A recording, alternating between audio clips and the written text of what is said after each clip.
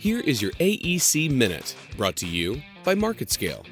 According to recent trends in economic growth, sports fans won't be the only ones winning at their favorite sports stadiums. Stadiums and arenas across the country are being credited for the economic growth of their surrounding communities.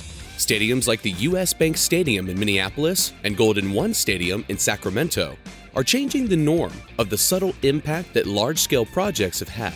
Some are skeptical, though, as to if stadiums will have a significant enough impact.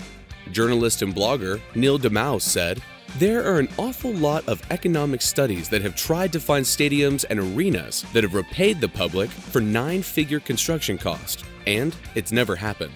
One thing is for sure, these stadiums are hoping to build a better future." I'm Brett Brown, and this has been your AEC Minute, brought to you by MarketScale.